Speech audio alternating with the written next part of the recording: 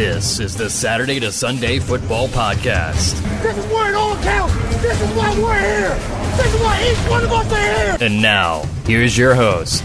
Welcome back to another edition of the Saturday to Sunday Football Podcast. I am Paul Perticchese, and joining me on the other side is Mr. Matt Caraccio. Matt, another week of college football and the NFL in the books. We are closing in on Thanksgiving and the holiday season. Then that means the football season is already on the back stretch. How are you doing this evening?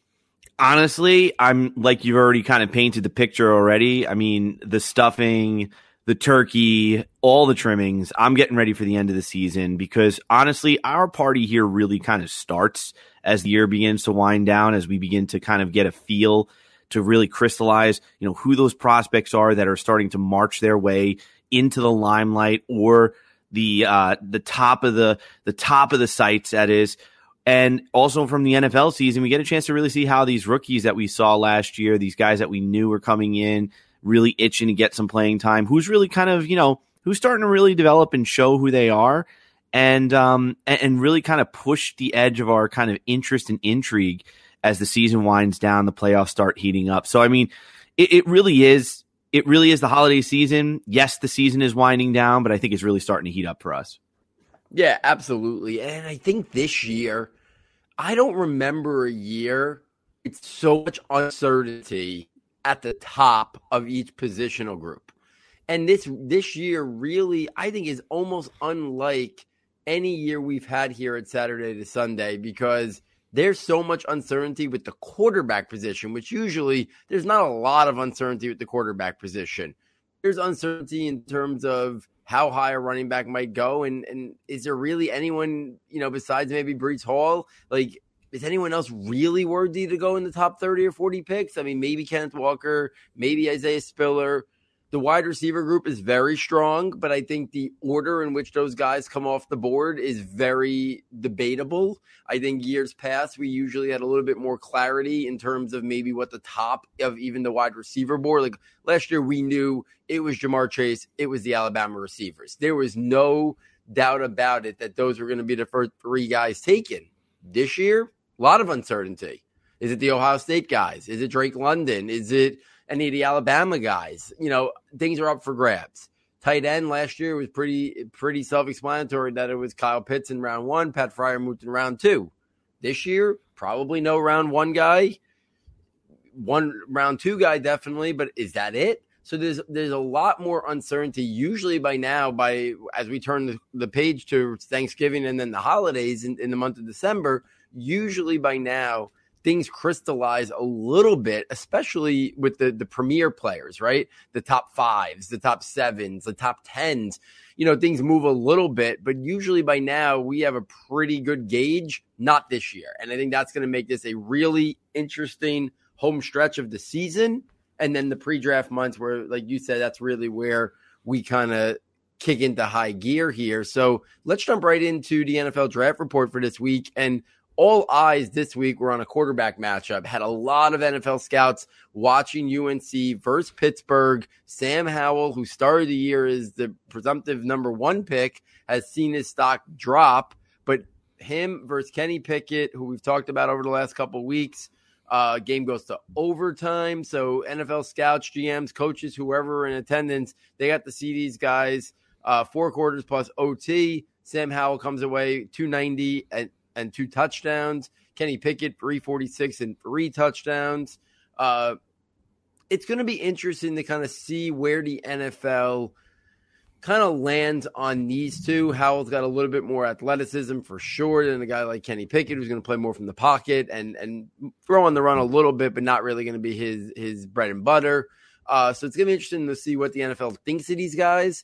This game, how much stock do they put? Because they watch these guys live, and we know NFL scouts always talk about, watching guys live is so important. And this was a big game against another potential top quarterback. So, I think that's an interesting jumping off point here. We also did have Desmond Ridder this week, 304 yards and 2 touchdowns, another 65 yards on the ground and 1 touchdown. And then we had our guy, Matt Corral, who I think is seized control of QB1 for right now, versus Texas A&M, just continuing to do what he's done all year.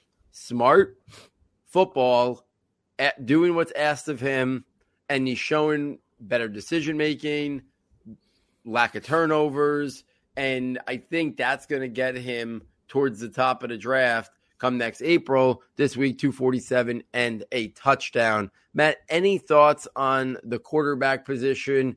Do you think NFL scouts weigh the game more if they're and the GMs in particular who aren't on the grind of traveling like scouts? Do you think they weigh a game where they go and get eyes in person a little bit more? Do you think when they're up against another top level quarterback, do you think that type of pressure maybe garners, more scrutiny from the NFL landscape, and they maybe hold this game in a little bit more weight in terms of the big picture of evaluating these guys?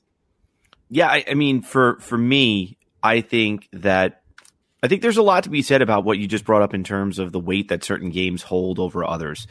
I think it would be silly not to consider it that way, because if we talk about, that problem solver lens, if we come from that space, if we're coming from that idea, from that area of understanding, then certainly the more complex, the more NFL ready, a problem is, the more representative you get a chance to see the type of performance that you might see at the next level. So I think as the better players are competing against each other, I think the more NFL-like, the potential types of exposures become.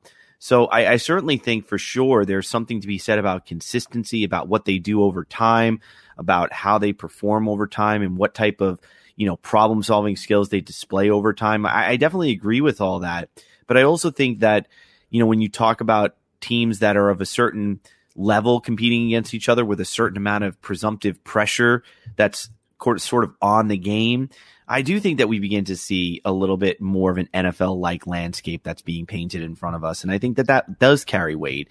And I think that, it was interesting, whether this is true or not. I think there was, I read something recently that said something like Mel Kiper had kind of, I guess, alluded to, and Paul, I know that you're always on the beat when it comes to this stuff, but something along the lines that, Mel Kiper's top five quarterbacks, number one, I think overall was Kenny Pickett. Number two was Sam Howell. I think number three was, and again, I could be mixing this up ever so slightly, but I believe the top five after that was, I know Kenny Pickett was one, I think Sam Howell was two, and then it was followed by in some order, Malik Willis, Desmond Ridder, and another one who I thought was very interesting, Phil Jurkovec from Boston College, and whether or not he would come out or he would stay home. And it just, like, as I'm listening to this list being read, I never felt more ambivalent towards any of these names as I've ever felt. It's like, you listen to the quarterback names usually read off and you're like, oh, that's my guy. Matt Corral obviously was there, I believe, at number 3 on his list. Kenny Pickett, I believe, was number 1. I think Howell was number 2. I think after Corral, I believe it was Ridder, then Willis at number 5, and then Jurkovec was number 6, if I recall correctly, if that was the proper order. But I never felt more ambivalent about a group of quarterbacks, save Matt Corral, than I ever felt at any draft season leading up to this point, because there isn't really much about this class that inspires a ton of confidence about how they're going to project towards the next level. I mean, you talk about a massive matchup between UNC and Pittsburgh in terms of really potentially solidifying that draft order for a really important position when it comes to the draft. And I mean, it's not exactly, I don't know, it didn't exactly get heaven and earth moving in my world. Interesting. Game was interesting, but when you look at their performances, I mean, big yardage numbers, some volume-based statistics, but not exactly like deathly accurate, competitiveness going on there. I preferred the Matt Corral game at Texas A&M than I preferred this game, to be honest with you. I'd rather watch that game, and that's kind of what I did. I watched a lot of that game. It's to your point earlier, I've never been so uncertain or lacking feeling towards a class of quarterbacks than this particular one. But that's really why, mostly because I feel like it is Matt Corral for me and then everybody else. That doesn't mean that that's right. It just means that that's kind of where I'm leaning. Yeah, and I think it's like we've been doing this long enough now that like we went through the hopper with the mixed feelings of Daniel Jones and the differing opinions of Jordan Love and the uncertainty of can Jalen Hurts play quarterback, and is Drew Lock too wild and can't really play within the structure of a system, right? I kind of feel like this draft class, besides Matt Corral, I kind of feel like this draft class is like take all the guys that cause a lot of discussion in terms of skill level and uncertainty since we've been doing Saturday to Sunday. And I kind of feel like that's what we have here. And we don't have a guy like a Josh Allen, right? Who there was so much discussion about, but the raw traits were just so elite. But then people were just so concerned about the accuracy and some of that stuff. But there were rare traits, right? These guys are much more, I think, in that Daniel Jones, Drew Lock, Jordan Love, Jalen Hurts of there's question marks whether any of these guys should go in round one. And just like there were question marks that kind of completely surrounded all those names that I just ran off. And I'm sure I'm forgetting some other guys too. And that's kind of what this class is at the quarterback position, which is going to make, I think it's so fascinating of do teams reach for a quarterback? Do they make themselves fall in love with a quarterback?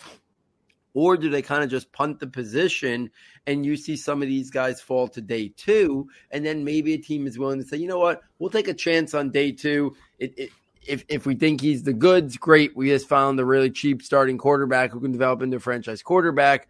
But if not, it's not a big commitment that we have to feel like we have to give him like the next 3 or 4 years, like the keys to the kingdom. And I do wonder if we're going to see a little bit of that with some of these guys where these teams in the top 10 or top 15 are going to say, nope, we're not taking him in the top 10, top 15. If some of these guys fall to the second round, maybe we'll think about in the top of the second round where Denver took, Drew Lock and where other guys have fallen, because of potential, concerns that teams had. I think it's going to be really interesting to kind of see. And do you see some really good teams at the back end of round one say, you know what, we don't get an opportunity to take the top handful of quarterbacks in a draft class.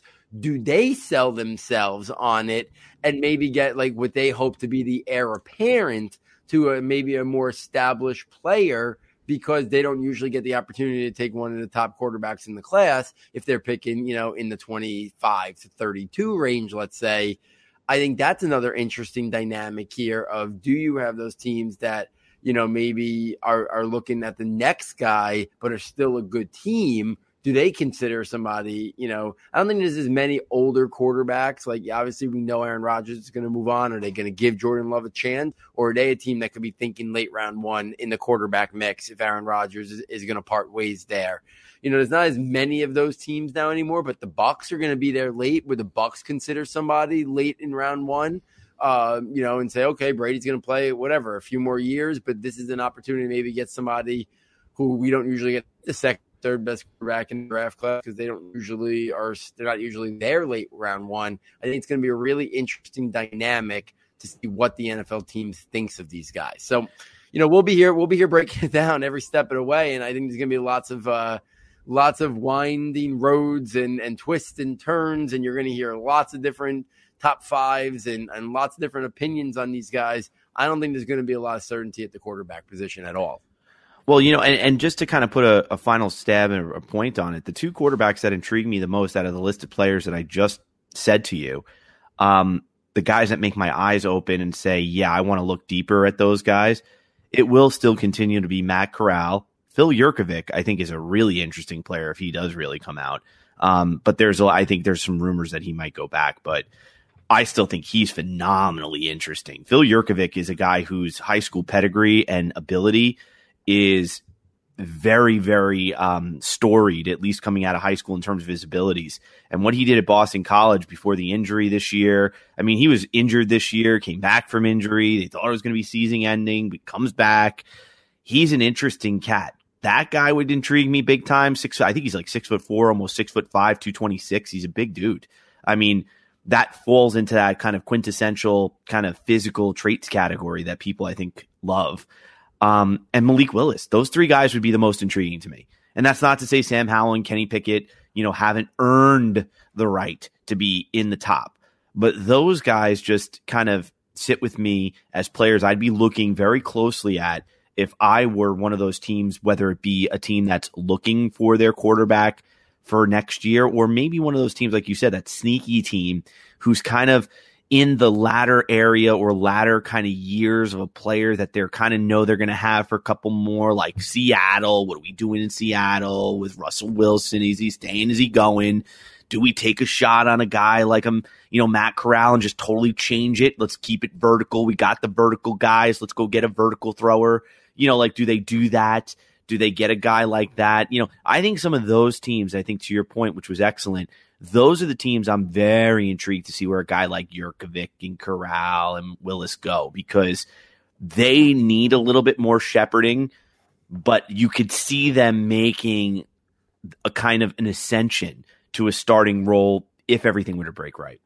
Yeah, and Jurkovec is an interesting name. He's in the scouting notebook. I watched him in the summer, and I thought he was a little bit of a throwback. Like, he's not going to be a guy that fits the modern profile, but maybe Mac Jones is reopening the door for a guy who plays predominantly from the pocket. And if he plays quick, he plays quick. He's not quick.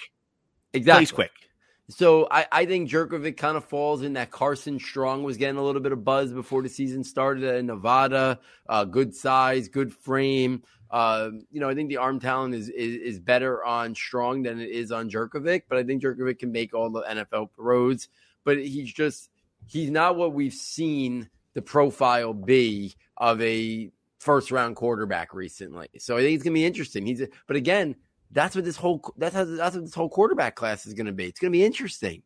It's going to be, do teams kind of sell themselves and fall for somebody? And maybe it's going to be what they see in the interviews and what they see on the whiteboard and talking to coaches and the work ethic. And, could they be the face of the franchise? And could they run the scheme that the coach wants to run? I think that could be a lot of what we're seeing here. So it's going to be really interesting. I know we're going to continue to follow it because I don't think there's going to be. I mean, I know we do that ranking show like literally like the week right before the draft. And, that's when we finally finalize our rankings. And usually the quarterback position is pretty situated from long before that. But I'm not sure it's going to be situated until I think every piece of information we hear, every single thing we read about, we see, we watch, it could slightly move the needle a little bit to break ties, because I think that's what we're going to have. We're going to have a lot of ties in terms of, who we like the most. And it's going to be a personal preference thing between draft Twitter evaluators like ourselves and the NFL world. And I think that's why somebody might have Malik Willis at 2 and somebody else might have him at like 7. That wouldn't surprise me at all when we're talking this draft class. And I think that's going to be a really fun aspect of this. Well, now, Paul, wait, I don't mean to prolong this any further, but just a question for you as you look at the landscape of teams out there and as you're asking yourself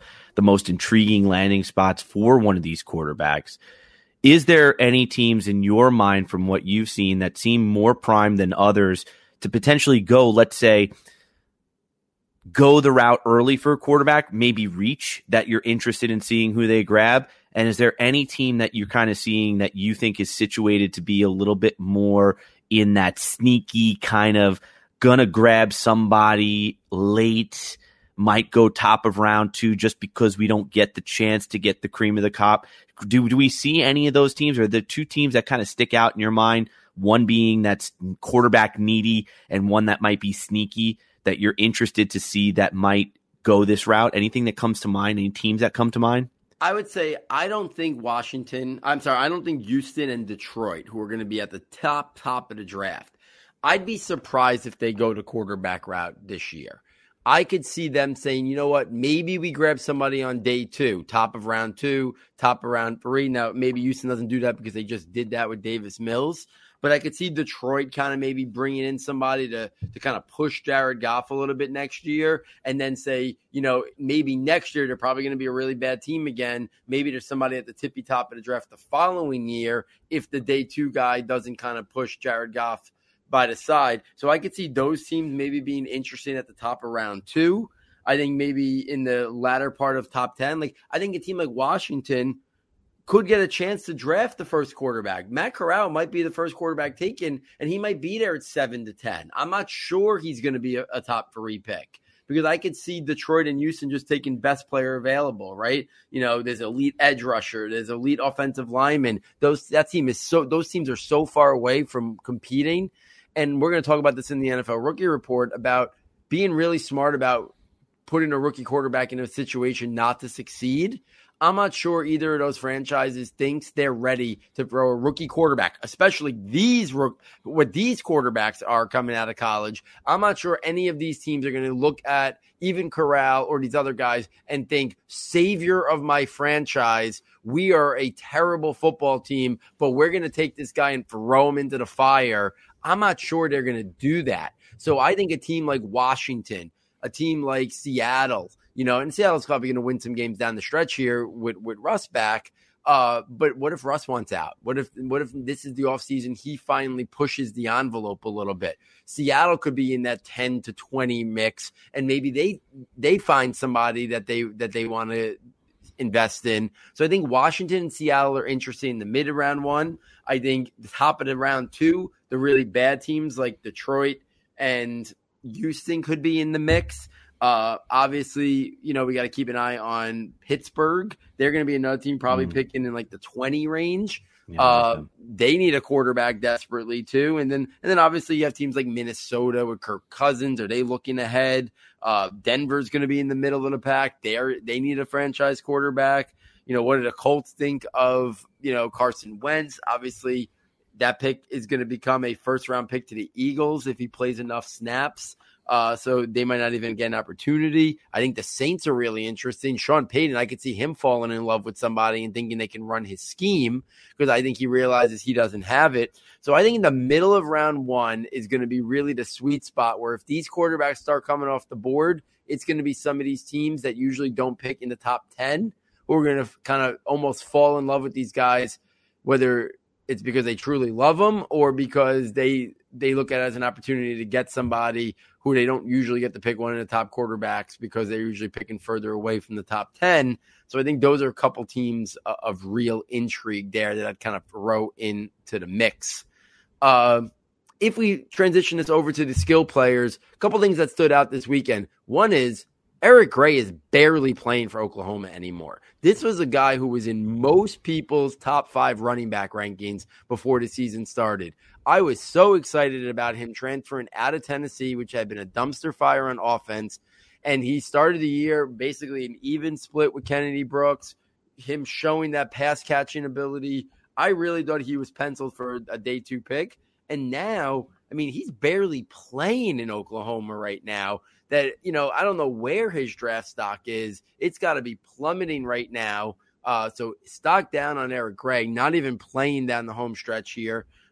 Kenneth Walker continues to look really impressive, 143 yards and 2 touchdowns.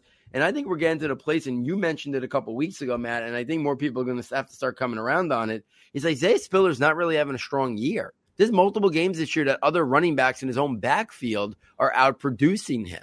So I think Kenneth Walker has seized control potentially. And when I update my rankings, I am going to move him into the number 2 spot after Breece Hall because I think Isaiah Spiller is taking a little bit of a step back. I don't even think Isaiah Spiller is in the conversation anymore to be a round 1 guy. I think now at best we're talking round 2 for him or round 3. I think Kenneth Walker is a name that has now jumped into the mix after Breece Hall.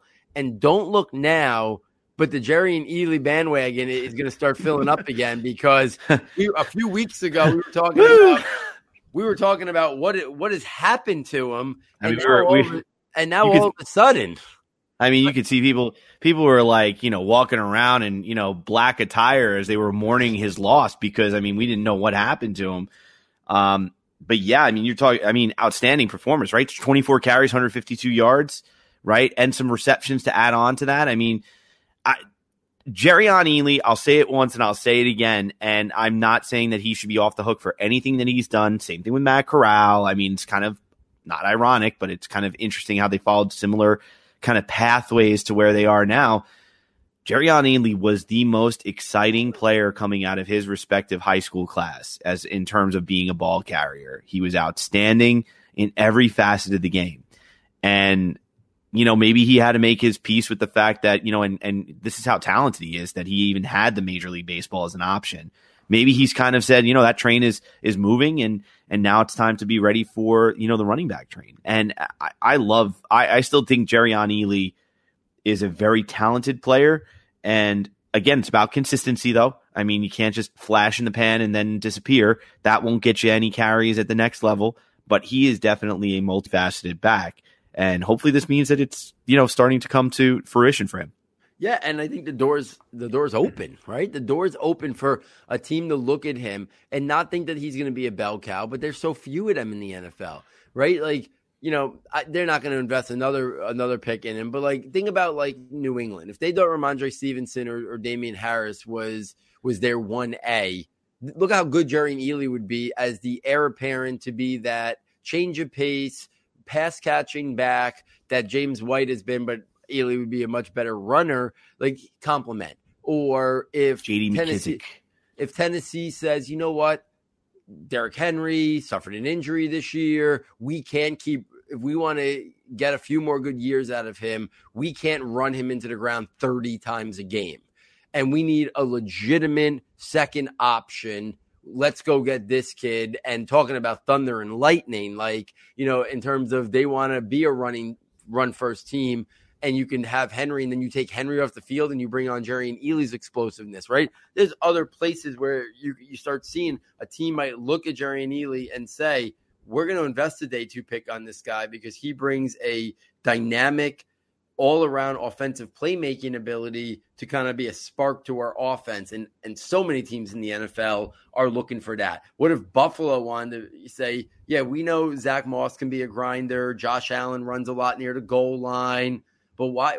Let's add a dynamic playmaking running back who can catch the ball out of the backfield and make people miss and be a home run threat and do some RPO stuff with Josh Allen. There's a lot of places that I could see a team in day 2 looking at Jerrion Ealy and saying, look what Michael Carter has done in bits and pieces. He should have been a day 2 pick. He fell because of apparently some injury concerns. We talked about that last week.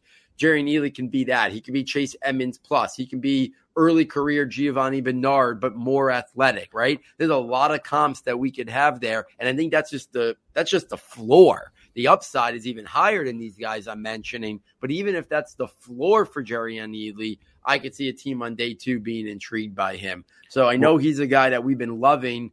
I think he's still very much in my top 5 at the running back position. And I got to add one more name to it because, I was talking with some people over the weekend, and it was a player who I know you and I have been kind of really just slowly kind of like just, I don't want to say pounding. I don't know if we were pounding like this, but we were just knocking on the door, been knocking on the door all year. James Cook. James Cook had a disgustingly huge game against Tennessee. 10 carries, 104 yards, 2 touchdowns, and he added to that 3 catches for 43 yards and a receiving touchdown. The man scored 3 touchdowns, and he put together over 150, almost 150 yards of all-purpose yards. I mean, you talk about a player that fits that role that you're describing, Paul, and he's right there and should be right there. And he's a very much a late bloomer, a guy that we had. I remember he was in our first freshman notebook, and I had him as the 5th.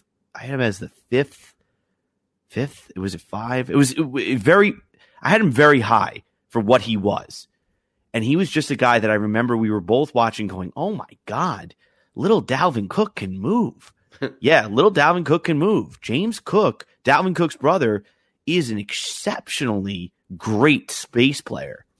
And it looks like he finally put it all together. He outrushed Paul. He outrushed by a sizable margin. Zamir White outrushed him by a sizable margin in that game. I mean, Zamir White put up a respectable game, right? 12 carries, 56 yards, 55 yards or so. But it was Cook with 10 carries that put up over 100 yards. I mean, he is a player. And I think it's only a matter of time before we see his stock universally across the community continue to kind of emerge.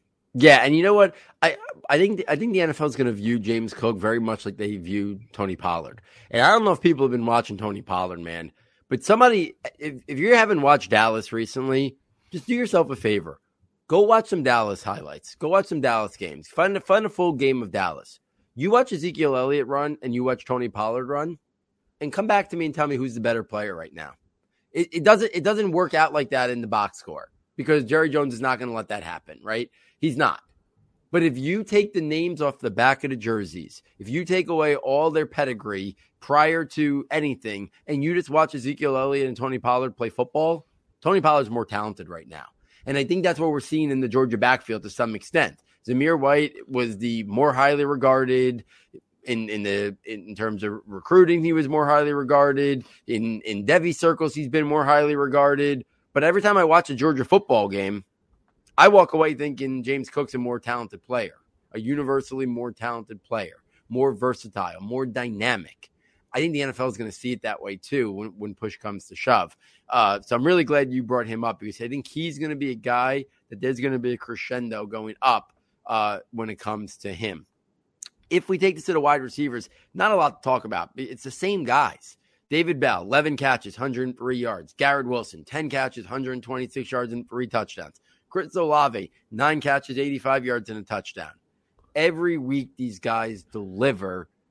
It's going to be interesting to see how high in a year that I think there's a lot of uncertainty on the offensive side of the ball. We got some good offensive linemen. We got some good defensive players. These wide receivers might end up going a lot higher than we think, because I think a lot of people are going to look at these wide receivers and think they're ready to produce, and they might be looked at as very safe prospects in a draft class that there's not a lot of safe offensive side of the ball picks. So, worst case scenario, Garrett Wilson and Chris Olave are rock solid number 2s, right? And they're going to be drafted to probably be number 1s, but you know what I mean? Like, I don't really see a scenario where Chris Olave and Garrett Wilson bust. And I think that might hold a lot of merit when you're talking about this draft class because of how weak of a class it is on the offensive side. And Garrett Wilson, I continue to say, reminds me of Calvin Ridley, and Chris Olave, to me, he's got some part Terry McLaurin, but he can, I think he might even, McLaurin, we didn't see a lot of versatility in college. I think Olave, we've seen more versatility, him winning at different levels of the field. But I think both of these guys are going to have a shot to be in the top 15 mix. And I didn't know if anybody was going to be a top 15 wide receiver this year, as much as I like these guys. But I do think with the lack of real star power on the offensive side of football, some of these wide receivers might feel like high value, high ceiling, high floor. They're the guy that we're going to get. Every team uses 3-4 wide receivers now. Who cares what's on our depth chart? Best available player. Every team could use more skilled players, more receivers. I think we're going to see a lot of these guys get pushed up the board even higher than we might have originally thought.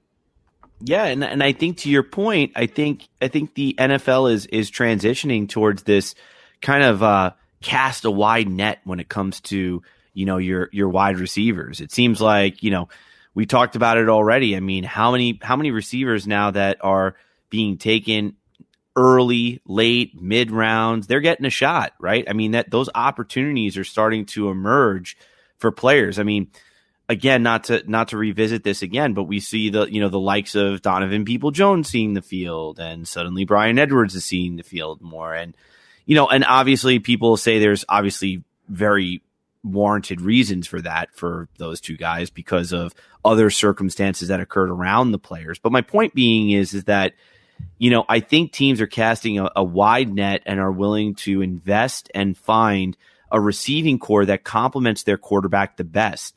I think gone are the days of, like we said, finding the receivers that are the focal point.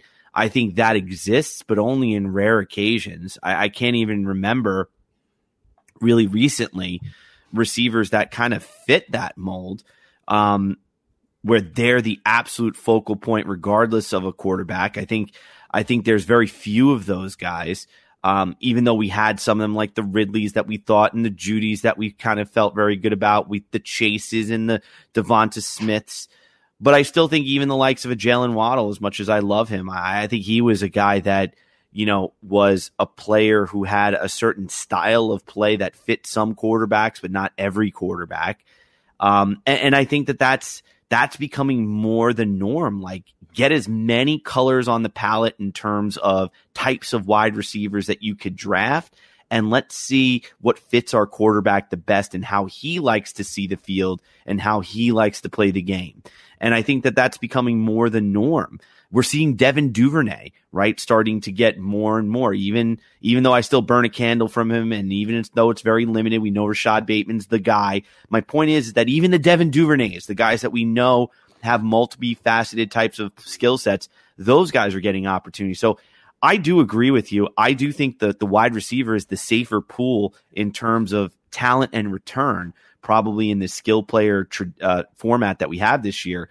But I do think that all wide receivers in any class, I think there's always room for these guys to rise on teams, especially given the type of passing game that's being run today. So I think there's a lot of guys. Jahan Dotson is obviously still getting a lot of love. And obviously Drake London, but like you said, David Bell, Chris Olave, Garrett Wilson, these guys are going to be guys they're going to invest in. I think they're going to invest in these guys early because you know what you're kind of getting. And you always need another player who could be a great route runner and a good receiver of the football. And it's a good thing to have on your offense, given the fact that we are throwing every down now to basically move the ball. Yeah, I mean, that's pretty much the where we are in the NFL game, and nobody has enough receivers. Everybody can use more receivers, right? The Rams go out and get Odell Beckham. They didn't know about Robert Woods' injury then because he got hurt after they signed them. They didn't care that they had Cooper Kupp and Robert Woods and a developing and emerging Van Jefferson. They said, no, we want Odell. And the Giants went out and got Kenny Golladay and had Sterling Shepard and Darius Slayton, and they were like, we want Kadarius Toney, right? Teams want to continue to add firepower to the mix, and I think we're going to see these guys go really high when it comes to draft weekend. If we take this to the Devy slant, and just after we've been singing the praises of Caleb Williams, he goes out and lays a stinker against Baylor and gets benched. After the fans start screaming, we want Rattler. Rattler comes in the game. He didn't look much better. It's going to be interesting to kind of see where Oklahoma goes from here. At this point, I kind of think Rattler is going to probably leave the program after the year. So I think they should just go back to Caleb Williams, but I think it's an interesting discussion point nonetheless. Bijan Robinson out the year with a shoulder injury. So I think the question with Bijan becomes like, he doesn't really need to play college football next year. Like, every once in a while, we kind of run into this debate. Like, is it worth it for him to play football next year and risk a major injury when he already is going to be the number one RB next year, would have been the number one RB if he was allowed to come out this year? We get these players every so often, and it's kind of like, if there was no age restriction, he'd be gone. And now, like, this year ends with an injury. Obviously, thank God it's not like an ACL or an Achilles or anything like that. But still, it's a season-ending injury, and definitely makes it one of those talking points of whether or not he should be allowed to come out. C.J. Stroud dominates 361, 5 touchdowns. But I think the interesting thing to bring up about C.J. Stroud is it him? Or is it plug and play? Right? When you're throwing the Chris Olave, when you're throwing the Garrett Wilson, when you're throwing the Jackson Smith and the Jigba, like, it's how do we decipher? Is he putting up these stats because he's getting plenty of time and his wide receivers are so skillful? Or is it him? Is it a combination of the both? I think it's really hard when you're talking about what is going to be first-round picks. It's the same discussion we had about Tua and Mac Jones and these guys that, like, they were playing with 4 guys who were going to be first-round picks in the NFL draft. Like, what college team can cover 3 or 4 first-round wide receiver picks? So I think that's an interesting talking point. And then Raheem Jarrett, we've talked about Kayshon Boutte a lot. We talked about Jackson Smith and the Jigba. But I think Raheem Jarrett, to me, he's right there in the mix, probably as the 3rd wide receiver in terms of underclassmen. interested to hear your take. Do you think those are the clear top 3 in terms of underclassmen wide receivers? Because I think there's been a drop after that. The Marvin Mimses of the world, I think those guys have dropped. To me, there's a clear top 3 in terms of underclassmen wide receivers in the Devy community. And it's Booty, it's Smith-Njigba, and it's Raheem Jarrett. Yeah, I love Raheem Jarrett. I get a lot of vibes when I watch him of, you know, the player that Kadarius Toney is now and maybe where Raheem Jarrett could go. Definitely on a more physical level. I think he wants to win with contact. I remember watching him and saying, I see a lot of DJ Moore. And it's kind of funny that I felt that way, obviously, looking at a Maryland player and a guy like Raheem Jarrett. But I really like Raheem Jarrett. I thought he was very raw. I thought he was a great athlete at the time, and I thought he moved really well in space. But I thought he had a little bit of work to do as a receiver in terms of refining his overall skill set. And I think he's beginning to kind of realize that. And I think he's a player for sure that should be in the mix. And I do think it's Boutte, and I do think it's whatchamacallit. I do think it's Boutte. I do think it's Raheem Jarrett, and I think those are the guys for sure that we should be, kind of paying attention to when it comes to the wide receiver position. Caleb Williams, going back to the Oklahoma, oh my God, just leave Caleb Williams on the field. Just leave him on the field. Really? I don't know why. I'm sorry, I don't mean to vent to everybody. Very rarely do we lose our composure here and vent a little bit, but I feel like why? Why undermine the only two he's the last dude. He's the one who's carrying your flag out there. He's staying there. He's going to be your quarterback. And yeah, he was having a bad game. And he's been great all year. He doesn't he doesn't get to have one bad game as a freshman. Yeah, come on, man. You're looking at your field, you're going, wow, we really have to get rid of this kid. He's having a bad game. I almost would want to shake Lincoln Riley and just be like, come on, man, really? That just doesn't sit well with me. I think Caleb Williams deserved to be out there. Let him finish it. It wasn't going well. Just let him finish his game. You think you could have reclaimed it by getting, a player like Rattler in there, and to your dismay, it didn't really occur. And now you're in a worse state of affairs than I think you were before the game even ended. You almost are now in a situation where probably neither quarterback's too happy with you, and both of them are probably slightly looking over their shoulder or sideways as to what's happening next week. And that's just not what you need in your locker room, as what I hope is still a locker room that's saying we want to salvage, potentially making, I don't think they're going to get an opportunity to get into the college football playoffs, but, maybe a bowl game and just kind of keeping the momentum of the program going, moving forward and building off your recruiting class, saying, look at what we have here. It was only his first year. You could be playing with him and we could go all the way.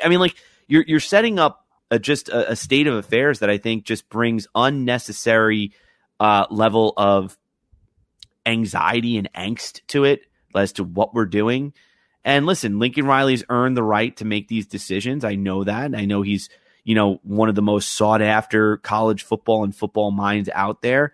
But I had a little head scratcher here when I was looking at that. I was like, really? They pulled him? He's benched?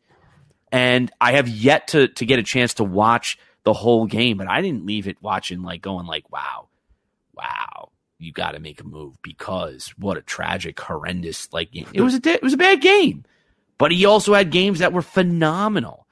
So I think I was a little concerned there. So, from a Devy standpoint, I still think that Jackson's, Njigba is the guy that's going to be one of the hot names for you guys to get, I think, in Devy communities. I think everybody knows that. But I do think Raheem Jarrett is available, and I think he'll be widely available too. I think you'll be able to get him late. I don't think you're going to have to get him that early. I think there's an opportunity to still go get him. I don't think he's going to fly off the board, but I think Boutte, Njigba, as well as Jarrett, I think those are the guys, Paul. And I do think that those are players that, outside of Boutte, who's probably gone, Njigba is going to be the first name off the board for everybody. And then after that, I do think it's going to be wide open. I do think Jarrett's going to be very available for people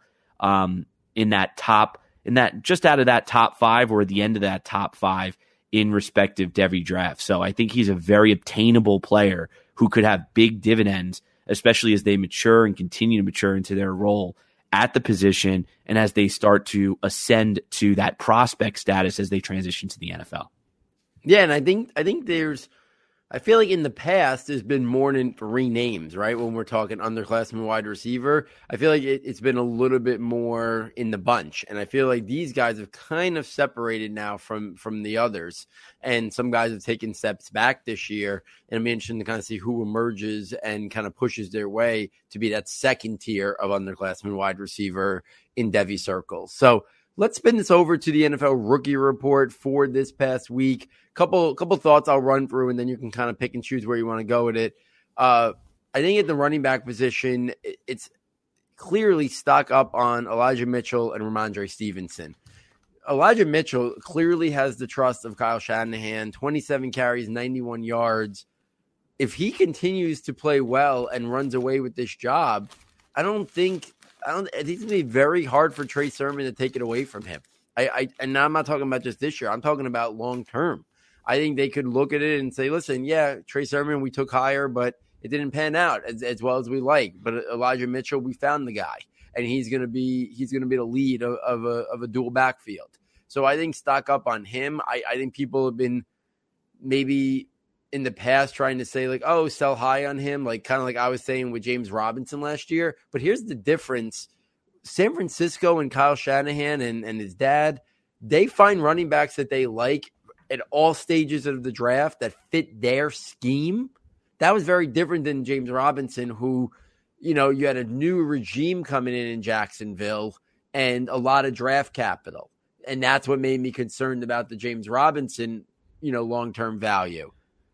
Kyle Shanahan's not going anywhere. So if this is his guy now, just like Raheem Mostert kind of seized control there for a period of time, minus all the injuries, I kind of feel like Elijah Mitchell might be doing that, and he might be undervalued a little bit in the dynasty community right now because people are just kind of waiting for the other foot to drop and think he's eventually going to seize control of that backfield. I'm not sure he is. So I think he's an interesting buy. Ramondre Stevenson, to me, when I watch him play, looks like a better runner than Damian Harris.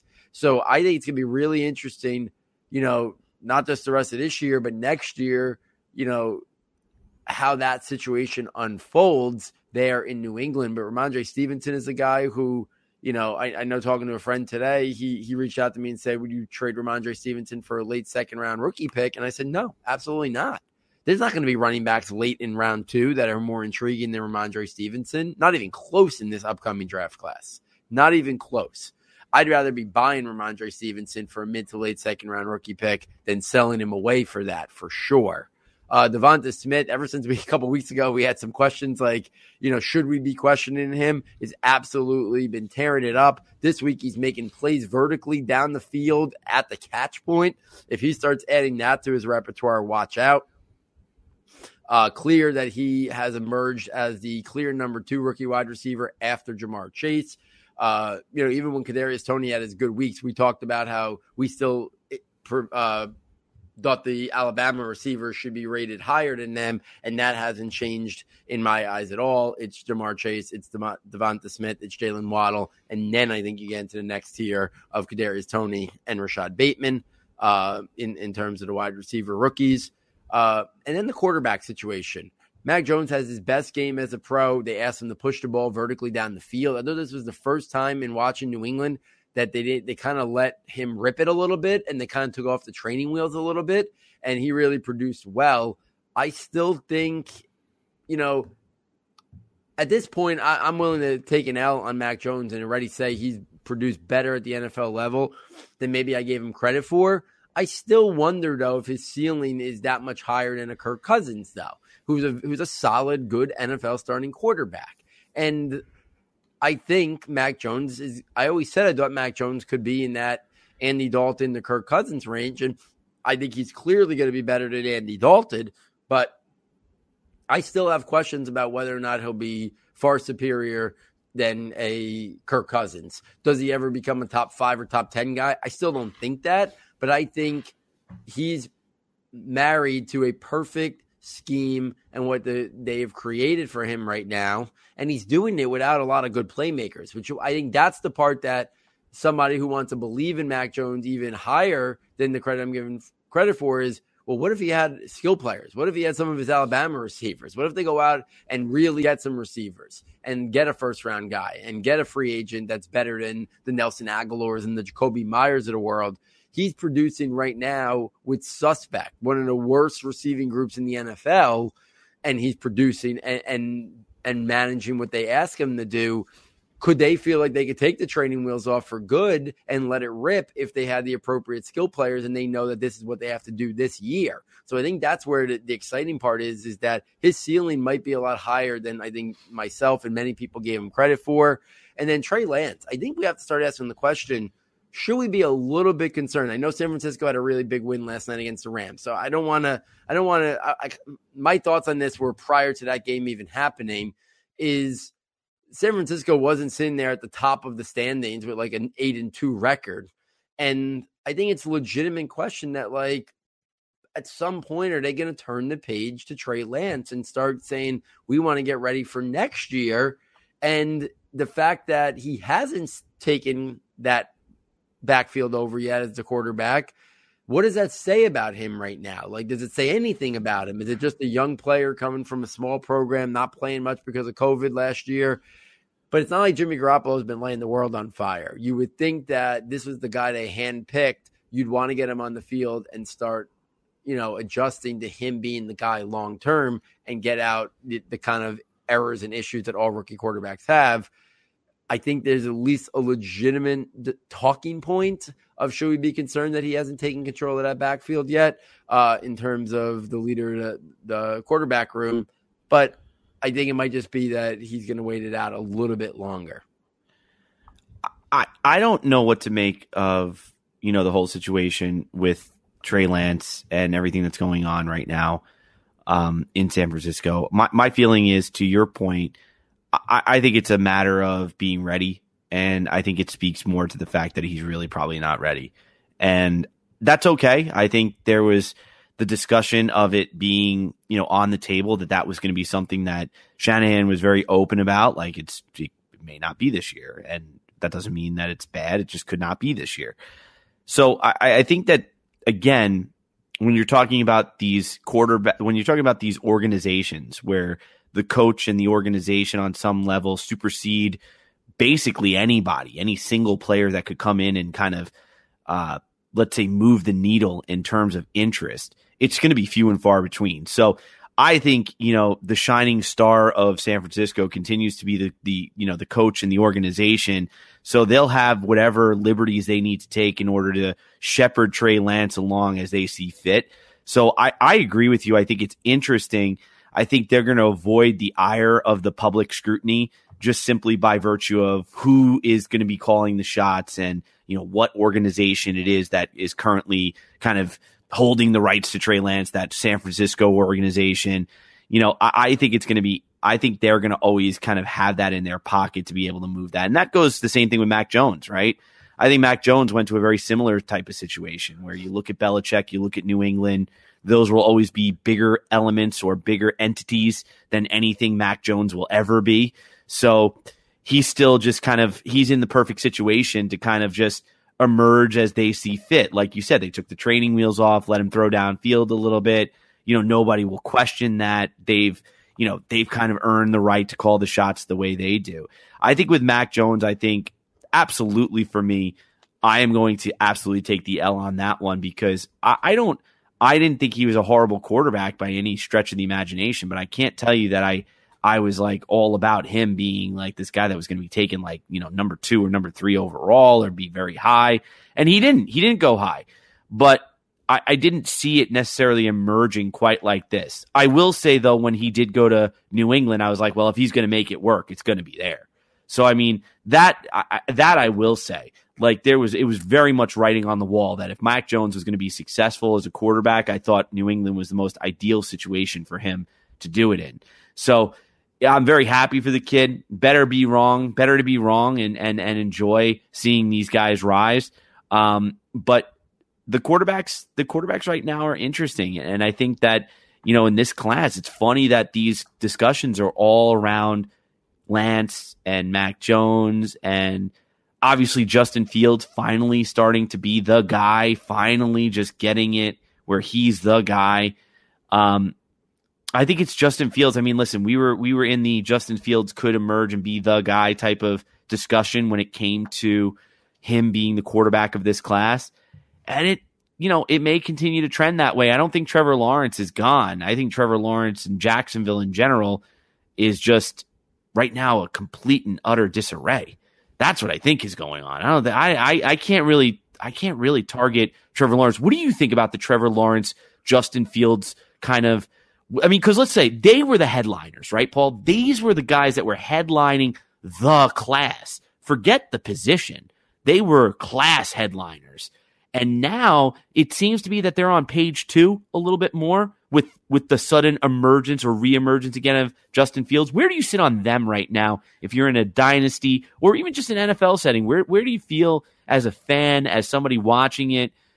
Are they meeting expectations? Are they falling short? Are they on schedule, off schedule? Are you mad if you love the Jaguars? Are you still happy? Are you where do you sit? Forget Jets. I'm not even going to bring Zach Wilson into this. That poor man has a lot going on that he needs to deal with. But where do you think about those two in particular? Yeah, I mean, listen, I think I'd still be buying them everywhere in Dynasty and Fantasy. That's a no-brainer for me. Yes. But I think the larger question is this year more than any other year. And it goes to what I said before. I don't think bad football teams are going to look at this new quarterback class, the 2022 group, and say, savior. And I think last year, a couple teams looked and said, savior. And they didn't have their ducks in a row. They didn't have the foundation and the structure. And more than any year I could ever remember, we are seeing rookie quarterbacks who are ultra talented failing and looking really poor. And part of it is their own doing, I'm sure. But some of it is the lack of organizational structure and foundation of putting them in positions to succeed. Building up the O-line, giving them playmakers, the appropriate game plan and scheme. We saw that for weeks with Justin Fields. Coaching malpractice, not to put him on the move, utilizing his athleticism and running the exact same offense that Andy Dalton was running. Coaching malpractice. We've seen Trevor Lawrence get thrown into the fire there, and we have to hope he could just come out of it without being a shot quarterback who never lives up to expectations based on how poor everything around him there is in Jacksonville. Same thing with Zach Wilson. And maybe that's why San Francisco is being a little bit more patient with Trey Lance, because they don't want to throw him into the fire and potentially ruin him. But New England, even with the lack of talented pass catchers, their organizational structure, their week-to-week game plans, asking Mac Jones to do what he can do well and not asking him to not do things he's not good at, has led to him having this ultra success right out of the gate. And I think you can make, I don't want to belittle that on Mac Jones because he deserves all the credit for that. But I just have a suspicion that if Justin Fields was the quarterback of the Patriots or Trevor Lawrence was the quarterback of the Patriots, they wouldn't be looking as bad as they are right now. I think Josh McDaniels would have had a game plan from the minute Justin Fields took over of utilizing his athleticism as part of the weekly game plan. I think they would have put Trevor Lawrence into a situation to be more successful. So I think we're seeing just how important the foundation and the structure is. Here in New York, we have seen Daniel Jones not be very successful after some good moments his rookie year. But some of that is his own fault. But a lot of it is also we have seen horrendous coaching, horrendous play calling, and a horrendous offensive line that they just can't fix. And very few quarterbacks are transcendent enough to be able to supersede their surroundings and the environment there to be on this ridiculous level like what Peyton Manning often did with the Colts. Because truth be told, besides giving him playmakers, they didn't really set him up to be successful. They didn't really have a great defense besides a couple speed edge rushers. They didn't really have a great offensive line, but he was just such a transcendent talent. He could make up for that. We're seeing this year, Patrick Mahomes can't do it. We saw in the Super Bowl last year. Now, listen, I think Mahomes is a transcendent talent. Don't take my words against me, because I do think he is. But we see even transcendent talents, if the foundation around them is not good, what could happen? We saw it in the Super Bowl with Patrick Mahomes. We've seen it at times this year. He's still a great player, obviously, but we've seen Kansas City prior to this week's offensive explosion on Sunday Night Football. We saw them really have a lot of bouts of inconsistency this year because of the surrounding. So now imagine a rookie quarterback coming into the NFL. You just have to hope they're not ruined by what's going on in some of these places. I know we have other players that you were going through, and I don't want to diminish them because we've been talking a lot about quarterbacks, but, there you go. Oh, that I don't know what just happened on my phone, but that was interesting. So I just wanted to ask you a question, though, which was, if you're looking at the pool of talent that's available in this particular class, obviously you're going after some of the quarterbacks, but is there anybody else that's on that kind of second tier emergent list of players this year that you're still going to be kind of checking in with owners? You talked about Elijah Mitchell, completely agree with that. Is there any other players in that second tier, so to speak, that emergent tier, as I would call it, where their best years are happening or beginning to happen into next year? Anybody that's in that list or in this class that you're kind of looking at?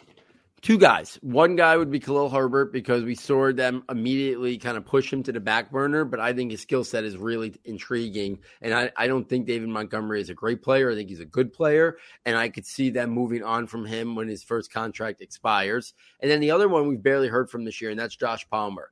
And I'm going to kind of use Josh Palmer and that situation kind of to transition to the last segment of the show, which is the Dynasty Report. It wasn't that long ago we were pushing Mike Williams all the way to the top 15 of Dynasty wide receiver rankings. He has really struggled over the last X amount of weeks. So is that entire offense. Justin Herbert has really struggled. I don't know if it's the league catching up with him a little bit. I don't know if it's just some natural regression that a young quarterback is going to have some ups and downs. But whatever it is, we can't lose sight of the fact that Mike Williams is a free agent.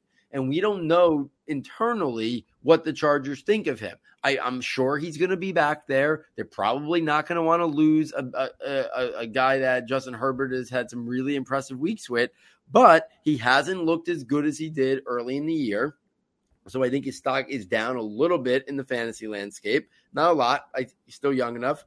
But Josh Palmer could emerge there, whether it's Keenan Allen, just the age, eventually catching up with him, or what if they don't franchise tag him and he hits the open market and Mike Williams gets an offer that is just far above what the Chargers are willing to offer? Not saying that's likely. It probably isn't.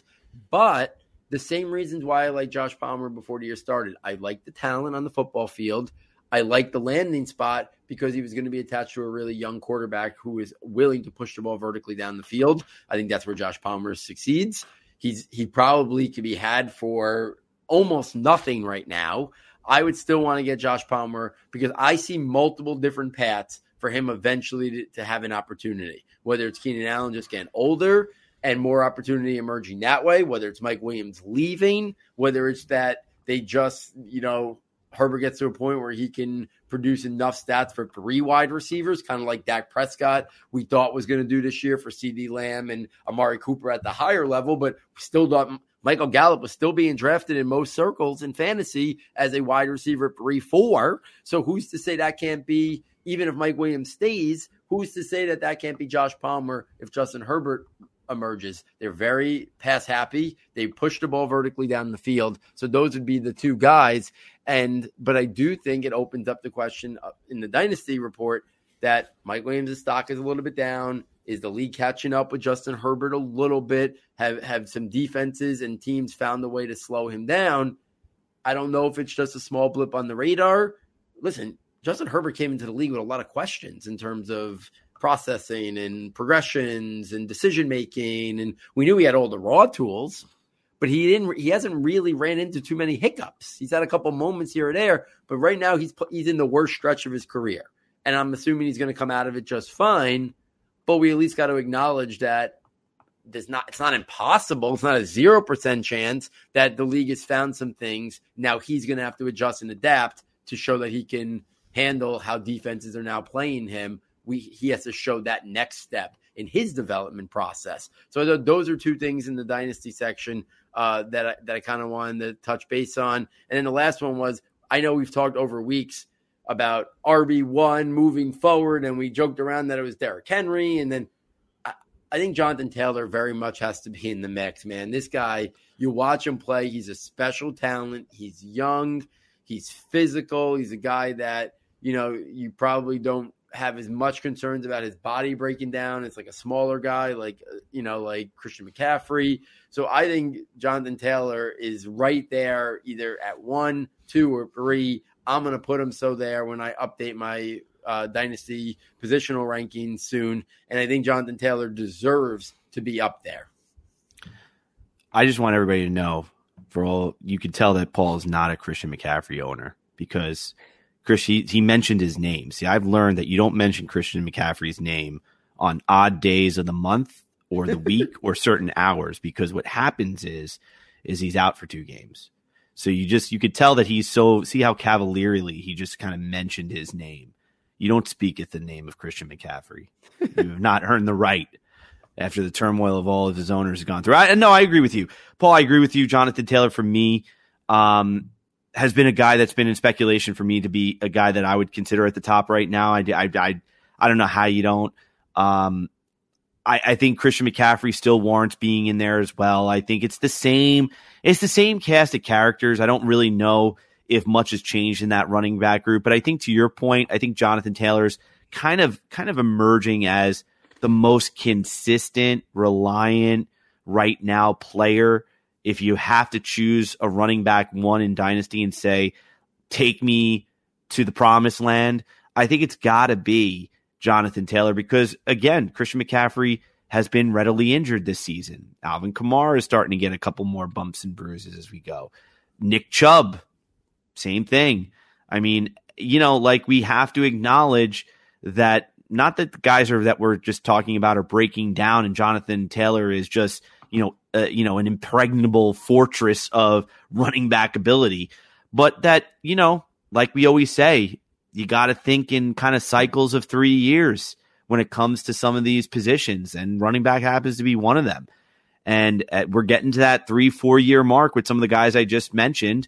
And, you're starting to see, just the wear and tear of what is an incredibly challenging and physically demanding position.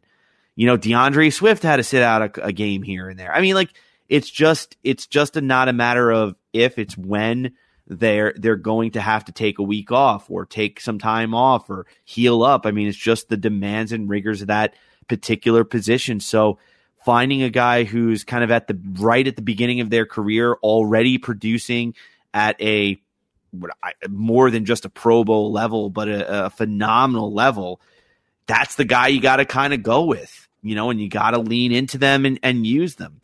Paul, I am interested about one position as we kind of close out. I know we're getting towards the end of the show here. I do have to take a stock check, in your opinion, on the tight end position. Is it still the same cast of characters as it's always been? Is there anybody, on the come, so to speak, or on the precipice of kind of nudging into that top 5 type, top 8, in your opinion? Or is it still the same old? Not to diminish their talent at all, but just in terms of the dynasty and playing, are we still looking towards, should Travis Kelce be a sell right now?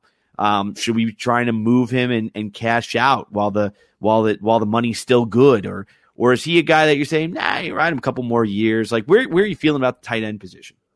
Yeah, I mean, listen, I think the Kelce discussion is one where it's really dependent upon the context of your team, right? If you're a contender or close to a contender, no, you're just going to ride it out with him because it's a really terrible position still. If you're in a full-blown rebuild mode, then no, the time is to get out on Travis Kelce. Get a first-round plus, get a first round pick plus something else for him, because if you're years away from being good, what's the purpose of keeping Travis Kelce, right? So I do think a guy like that, it really depends on what type and caliber team you have. In terms of the tight end position, I still think it's terrible. I think when push comes to shove in fantasy, you have, in no particular order, Travis Kelce, George Kittle, Darren Waller, and then you have Kyle Pitts emerging and Mark Andrews. To me, there's a clear top 5. And then I think a lot of TJ Hawkinson's inconsistencies and struggles is due to the fact that the team is terrible. Jared Goff is terrible. They have no receivers, so everybody is keying in on him. That I do think that if he had a functional team around him, he'd be the clear 6th guy. And that would make up the clear top 6. And then I really don't think, I've been waiting for Dallas Goedert to merge. I know Zach Ertz is gone, but at some point, Dallas Goedert's got to put potential into doing it. He would still be in that 7 or 8 mix. Noah Fant would still be in that 7-8 mix too. They'd be the next 2 guys for me, but I don't think they're close to jumping in to the top 5 right now. I think they are a very, very distant from those guys that I mentioned before. I think Hawkinson is the one that's kind of a little bit of a gray area.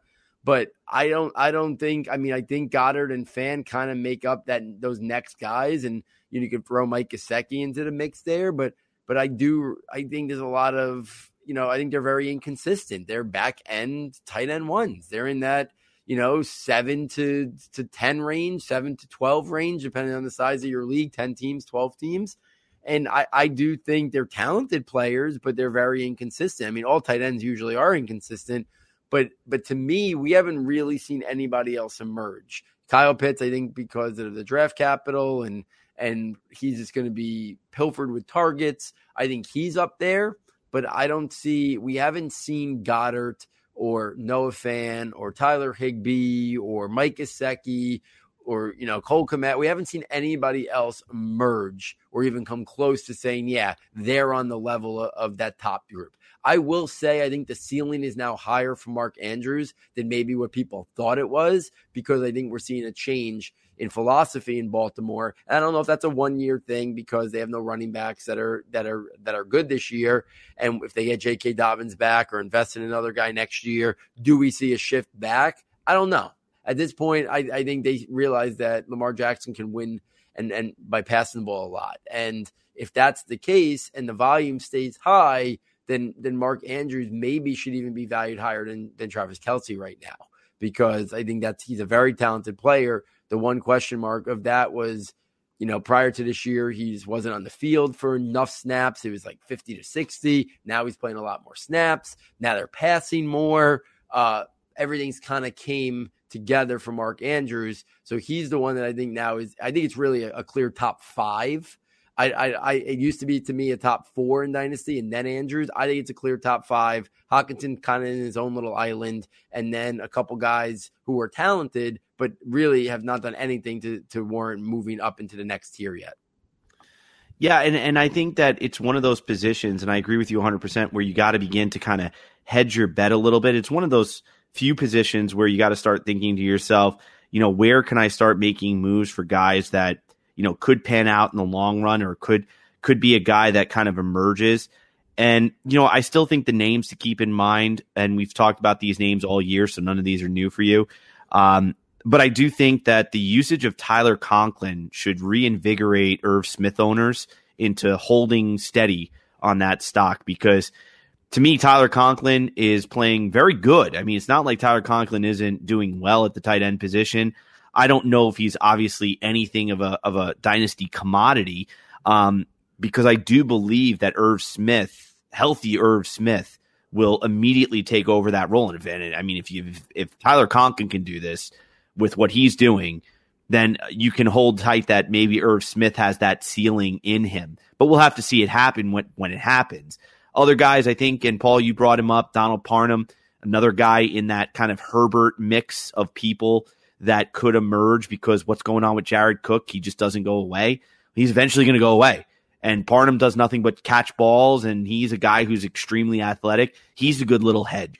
And I think you can also go after the guys like right now, O.J. Howard's completely free. What are they going to do with him? He's completely free. Yeah, he's going to be on a new team. So I think he's a great stash right now to kind of see where he goes. I think Evan Ingram right now is a great stash if you can get him, because those guys, that draft class, and David Njoku, all three guys are going to be on new teams next year. And they all have really good athletic profiles. They all underperformed in their first landing spot, but they're all super talented that if you put them in the right scheme, in the right system, do we see a new team get the most out of these guys? I'd be interested to find out, because to be honest with you, after that group of like Gesicki and Noah Fant and those, I think it's wide open after that. So I would be trying to stockpile some of these guys who have the upside and the talent to emerge to be at least low tight end ones with a really interesting skill set. I think that whole tight end class, I'd be trying to get some shares in them and kind of see how free agency plays out. Yeah, and I'll end it there by saying that, right now on a dynasty team of mine, and Paul can attest to this, I think I've been hoarding, tight ends as if it's like my job, and I think I try them on like I try on shoes. I mean, like I have them for a week. I don't know. I go over to somebody else and I feel it out. I think I've owned every tight end that's available probably in football right now. But I still kind of lock and load the same core guys that I believe in from day one, which is I still have Evan Ingram. I still own O.J. Howard. I still own Irv Smith. He's obviously a guy I wasn't going to get rid of. And then Donald Parham's been a guy that I'm just holding on to. And I'm also planning on holding on to, if I can hold on to him, I'm planning on holding on to a guy like whatchamacallit, Mo Alley Cox, just to see, if they can get it right in Indy, because there's these guys, whenever I see stat lines, because people say, well, what do you look at? Anytime I start seeing consistency of targets, but also consistency of receptions, that's when I start going after receivers and I go after tight ends. When I see a guy who gets 3 targets, 3 catches, 25, 30 yards, maybe a touchdown, maybe nothing, it's the 3 catches on 3 targets that inspire me to can start considering guys.